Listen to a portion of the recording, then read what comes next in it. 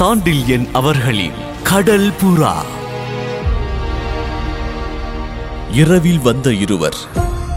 அரும்பாடுபட்டு பெரும் விலை கொடுத்து கலிங்கத்து மன்னனான பீமன் திரட்டி வைத்திருக்கும் அரபு புறவிகளில் 20 விலைக்கு வாங்க வந்ததன்றி அவற்றிற்கான பொன்னையும் தன் முன்னால் கொட்டி குவித்த அமீரையும் அவனோடு ஆஜானு பாகவாய் நின்ற அனபாயனையும் குழப்பமும் திகிலும் கலந்த பார்வையோடு நோக்கிய அரண்மனை குதிரை சாலை தலைவன் நீண்ட நேரம் பதில் சொல்ல வகையறியாது மிரண்டு விழித்துக் கொண்டு நின்றார்.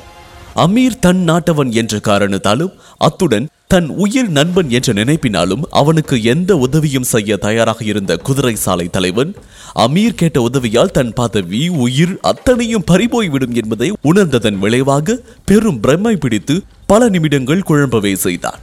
அது தவிர யாரும் வாங்க அஞ்சும் பழக்கப்படாத முரட்டு பொறுவைகளை அவர்கள் ஏன் வாங்க முற்படுகின்றார்கள் என்பதும் அவனுக்கு புரியாத புதிராக இருக்கவே இதில் ஏதோ மர்மம் புதைந்து கிடக்கின்றது என்பதை மட்டும் உணர்ந்து கொண்டாலும் அந்த மர்மம் எதுவாக இருக்கக்கூடும் என்பதை தெரியாததால் ஓரளவு திணறவும் செய்தான். அவர்கள் கேட்பது போல் தான் எந்த காரணத்தை கொண்டு விற்பது, விற்றாலும் அவற்றை எப்படி குதிரை சாலையிலிருந்து அப்புறப்படுத்துவது என்ற விஷயங்களை எண்ணி பார்த்து சிந்தை கலங்கிய அந்த அரபு நாட்டான் தன் குழப்பத்தில் இருந்து விடுதலை அடைந்தாலும் கிளியிலிருந்து விடுதலை அடையாதவனாய் மெல்ல மெல்ல தன் எண்ணங்களை கேள்விகளாக தொடுக்கவும் முற்பட்டு, அரண்மனை விற்பனை சாலை அல்ல என்பதை நான் உனக்கு சொல்ல வேண்டுமா அமீர் என்று வினவினான். உள்ளத்தில் பரவி நின்ற கிளிக்குரலிலும் ஒளிப்பாய வந்த காரியத்தின் மீது மெதுவாக ஆட்சேபனை புயல் வீச முற்பட்டு விட்டதை உணர்ந்த அனபாயன் தன் கூரிய விழிகளை அமீரின் மீது திருப்பினான். அந்த விழிகளை சந்திக்க முடியாத அமீர் தன் பார்வையை குதிரை சாலை தலைவன் விழிகள் உடனேயே உறவாடவிட்டு, அரண்மனையை வர்த்தக சாலை என்று யாராவது சொல்வார்களா? அதற்குத்தான் கலிங்கத்தின் பொது அங்காடி இருக்கின்றதே, அது மட்டுமா? பெருவணிகர் சிறுவணிகர் வீதிகளிலும் வர்த்தக சாலைகள் இருக்கின்றனவே என்றான் சர்வசாதாரணமாக. அப்படி இருக்க அரண்மனையில் புறவி வாங்க ஏன் வந்தாய் என்று மீண்டும் வினவினான் அந்த அரபு நாட்டான். மற்ற இடங்களில் கிடைக்காதவை இங்கிருப்பதால் தான் என்று பதில் சொன்னான் அமீர். கலிங்கத்தில் வேறெங்கும் புறவிகள் கிடைக்காதா? குதிரை சாலை தலைவன் குரல் அப்பொழுது குழம்பி கிடந்தது. கிடைக்காமல் என்ன, கிடைக்கும், ஏராளமாக கிடைக்கும் என்றான் அமீர். அப்படியானால் அந்த பொது சாலைகளில் வாங்குவதுதானே என்று வினவினான் அரபு நாட்டான். நாங்கள் பொது சாலையில் தலை காட்ட முடியாது என்பது ஒரு காரணம் என்றான் அமீர் மெதுவாக. ஏன்? கேள்வி ஆச்சரியத்தோடு எழுந்தது. இன்று கலிங்கத்தின் நீதி மண்டபத்தில் நடந்தது தெரியும் அல்லவா? அமீரின் இந்த பதிலில் ஓரளவு விளக்கமும் இருந்தது. தெரியும் தெரியும் என்று கூறி தலையையும் ஆட்டிய குதிரை சாலை தலைவன் அனபாயனை ஆச்சரியம் ததுமம் கண்களோடு நோக்கி, இத்தகைய சாகச செயல்கள் அரபு நாட்டில் நடப்பதும் இந்த நாட்டில் நடப்பதை இன்றுதான் கேள்விப்பட்டேன். மிகவும் துணிகர செயல் என்று பாராட்டிவிட்டு மீண்டும் அமீரை நோக்கி, புரிகின்றது அமீர், நீதி மண்டப சம்பவத்துக்கு பிறகு அனபாயர் பொது சாலைகளில் தலை காட்டுவது அபாயம். நீ அவர் நண்பன் என்பதும் கலிங்கத்தின் ஆட்சியாளருக்கு தெரியும். ஆம் ஆம், நீங்கள் இருவரும் மறைவில் இருப்பதுதான் உசிதம் என்று உள்ள நிலையை தெளிவாக விவரித்தான். குதிரை சாலை தலைவன் அத்தனை திட்டமாக நிலைமையை புரிந்து கொண்டதை பற்றி மகிழ்ச்சி கொண்ட அமீர் புன்முறுவல் ஒன்றையும் தன் பெரு உதடுகளில் தவழ விட்டு, இப்பொழுது புரிகின்றதா நான் உங்களிடம் புறவி வாங்க வந்த காரணம் என்று வினவினான். உண்மையில் அந்த அரபு நாட்டவனுக்கு விளங்கவில்லை காரணம்.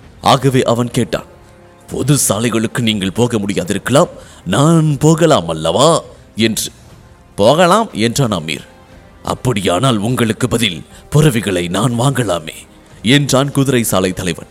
வாங்கலாம், அதில் சில கஷ்டங்கள் இருக்கின்றன என்று சுட்டி காட்டினான் அமீர். என்ன கஷ்டம்? முதலில் உங்களை அரண்மனைக்கு புறவி வாங்கவே அரசர் நியமித்திருக்கின்றார். ஆம். அரண்மனை புறவிகள் அங்காடியிலிருந்து வாங்கப்படுவதில்லை. இல்லை, நேராக மரக்கலங்களிலிருந்து வந்திறங்கும் புறவைகளில் சிறந்தவற்றை வாங்கிவிட்டு பிறகுதான் அங்காடிக்கு புறவைகள் அனுப்பப்படுகின்றன. ஆம். உள்ளூரை ஏற்பட்ட சந்தேகத்தால் வார்த்தையை நீள இழுத்தான் அரபு நாட்டான்.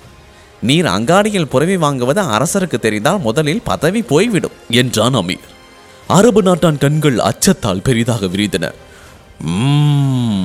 என்ற பதில் ஒளியிலும் அந்த அச்சம் விரிந்து கிடந்தது. அடுத்தபடி புறவிகள் பிறருக்கு வாங்கப்பட்டது என்பது தெரிந்தால் என்று நீட்டினான் அமீர். சிறை வாசம் என்று திகிலோடு வந்தது அரபு நாட்டான் பதில். அனபாயருக்காக வாங்கப்பட்டது என்பது தெரிந்தால் சிரச்சேதம். இதை சர்வ சகஜமாக சொல்லி வார்த்தையை முடித்த அமீர், இப்பொழுது தெரிகின்றதா பொது சாலைகளில் எங்களுக்கு நீரும் புறவி வாங்க முடியாது என்பது என்று கேட்டான். அமீருக்கு என்ன பதில் சொல்வது என்பதே அறியாமல் விழித்த குதிரை சாலை தலைவன், அப்படியானால் அரண்மனை புறவிகளை விற்பது உசிதம் என்பது உனது கருத்தா என்று ஆத்திரத்தோடு வினவினான். இதை பாருங்கள் என்று பதிலுக்கு அமீர் எதிரே குவித்திருந்த 2000 போர்க்கழஞ்சுகளை சுட்டி காட்டினான். என் உயிர் 2000 போர்க்காசுகள் தான் பெருமா? அரபு நாட்டான் கேள்வியில் ஆத்திரத்தின் எல்லை தெரிந்தது. பெருமானம் எத்தனை என்பதை சொன்னால் கொடுக்க சித்தமாயிருக்கின்றோம். 5000 என்று கேட்டு நகைதான் அமீர். அரபு நாட்டானின் பெரும் கண்கள் கனலை கக்கின. விளையாட இது நேரமல்ல அமீர், புறவி விற்பனைக்கு இது இடம் இல்லை என்றான் அவன். உண்மை உண்மை என்றான் அமீர்.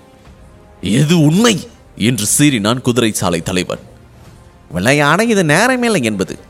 விற்பனைக்கும் இது இடமில்லை என்று கூறினேன் என்று கோபத்தோடு சுட்டி காட்டினான் அரபு நாட்டான். அதில் தான் அடியவனுக்கு சற்று கருத்து வேற்றுமை இருக்கின்றது என்று அமீர் விண்ணப்பத்தோடு சொன்னான்.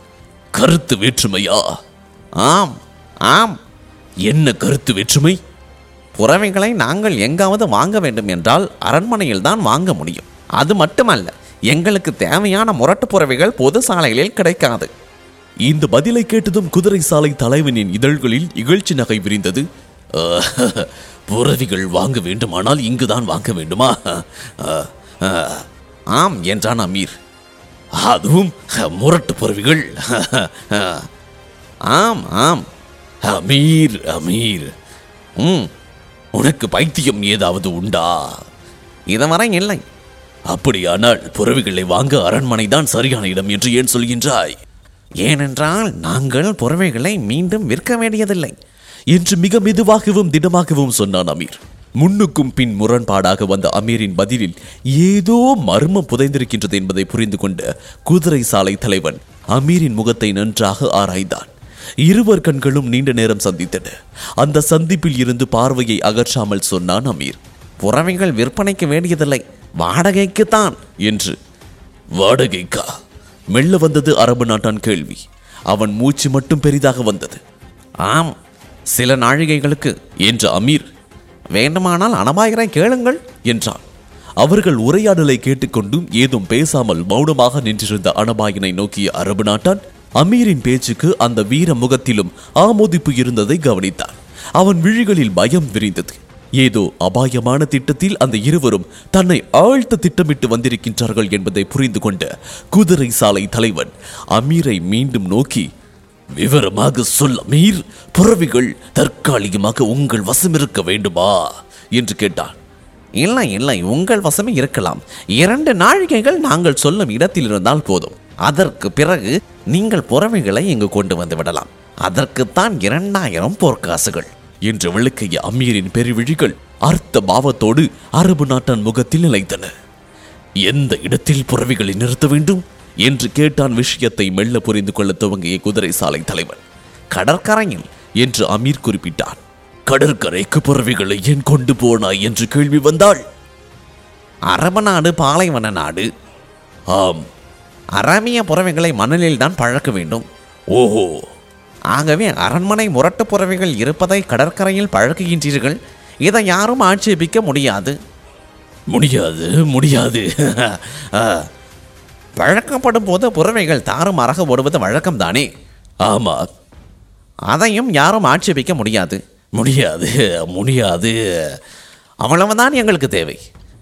எந்த சமயத்தில் புறவைகள் கடற்கரைக்கு வர வேண்டும் என்று கேட்டான் அரபு நாட்டான். நாளை இரவு 6வது நாழிகை வரட்டும். 8வது நாழிகைக்கு மேல் அவை அங்கிருக்க தேவையில்லை.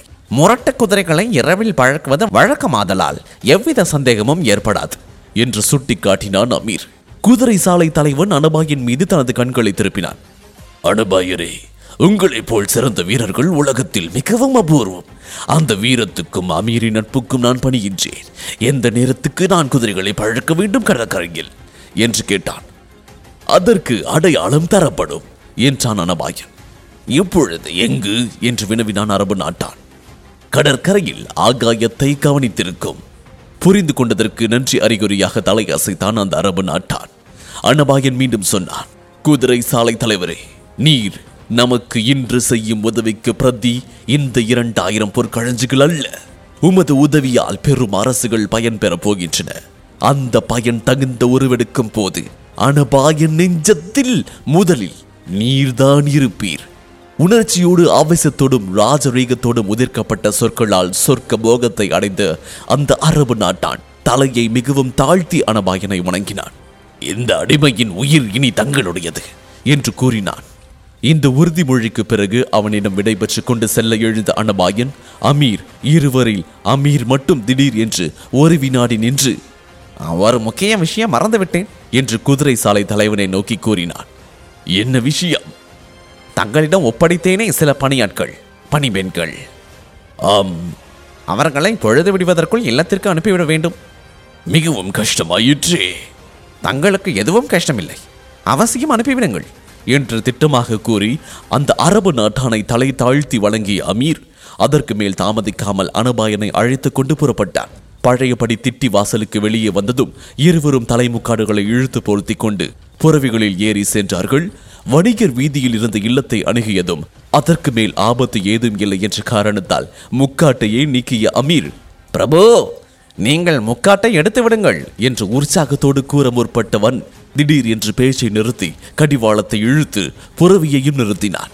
அவன் செய்கையை கவனித்த அனபாயன் தானும் புறவியை நிறுத்தி, என்ன அமீர் என்று கவலையோடு வினவினான். பதிலுக்கு அமீர் தன் இல்லத்தின் வாயிலை சுட்டி காட்டினான். வாயிலில் இரு புறவிகள் என்றிருந்தன. இரண்டும் அரசாங்க வீரர்களின் புறவிகள் என்பது அவற்றின் மீதிருந்து தொங்கிய பக்க சீலைகளிலிருந்து மிக திட்டமாக தெரிந்தது. அந்த புறவிகளிலிருந்து அப்பொழுதுதான் இறங்கிய இரு வீரர்கள் அமீரது விடுதியின் பெருங்கதவை நோக்கி மெல்ல சென்றனர். அடுத்தபடி கதவு தட்டப்படும் என்று அமீரும் அனபாயனும் எதிர்பார்த்தார்கள். அவர்கள் எதிர்பார்த்தபடி காரியம் நடக்கவில்லை. வர்த்தகர்களில் ஒருவன் தன் அங்கியிலிருந்த பெரும் சாவியொன்றை எடுத்து அந்த பெரும் கதவின் பூட்டு வாயிலில் பொருத்தினான். அமீரின் கண்களில் வியப்பும் பிரமிப்பும் மிதமிஞ்சி தாண்டவமாடின. பிரபு, பிரபு, ஆபத்து வந்துவிட்டது என்று அச்சத்தோடு கொளறினான். இதன் தொடர்ச்சியை வெற்றியின் வழி இதில் தொடர்ந்து கேட்கலாம். இந்த பாட்காஸ்டை உங்களுக்காக வழங்கிய நான் டிஜே முருகா. சோஷியல் மீடியாவில் என்னை ஃபைண்ட் செய்ய Facebook ஹேண்டில் murugan.radio மற்றும் Instagram ஹேண்டில் murugan.dj. இந்த பாட்காஸ்ட் உங்களுக்கு பிடித்திருந்தா சவுத் ரேடியோஸ் மொபைல் ஆப்ல 5 ஸ்டார் ரேட்டிங் கொடுங்க. உங்களின் பேராதரவிற்கு மனமார்ந்த நன்றிகள். மீண்டும் சந்திப்போம்.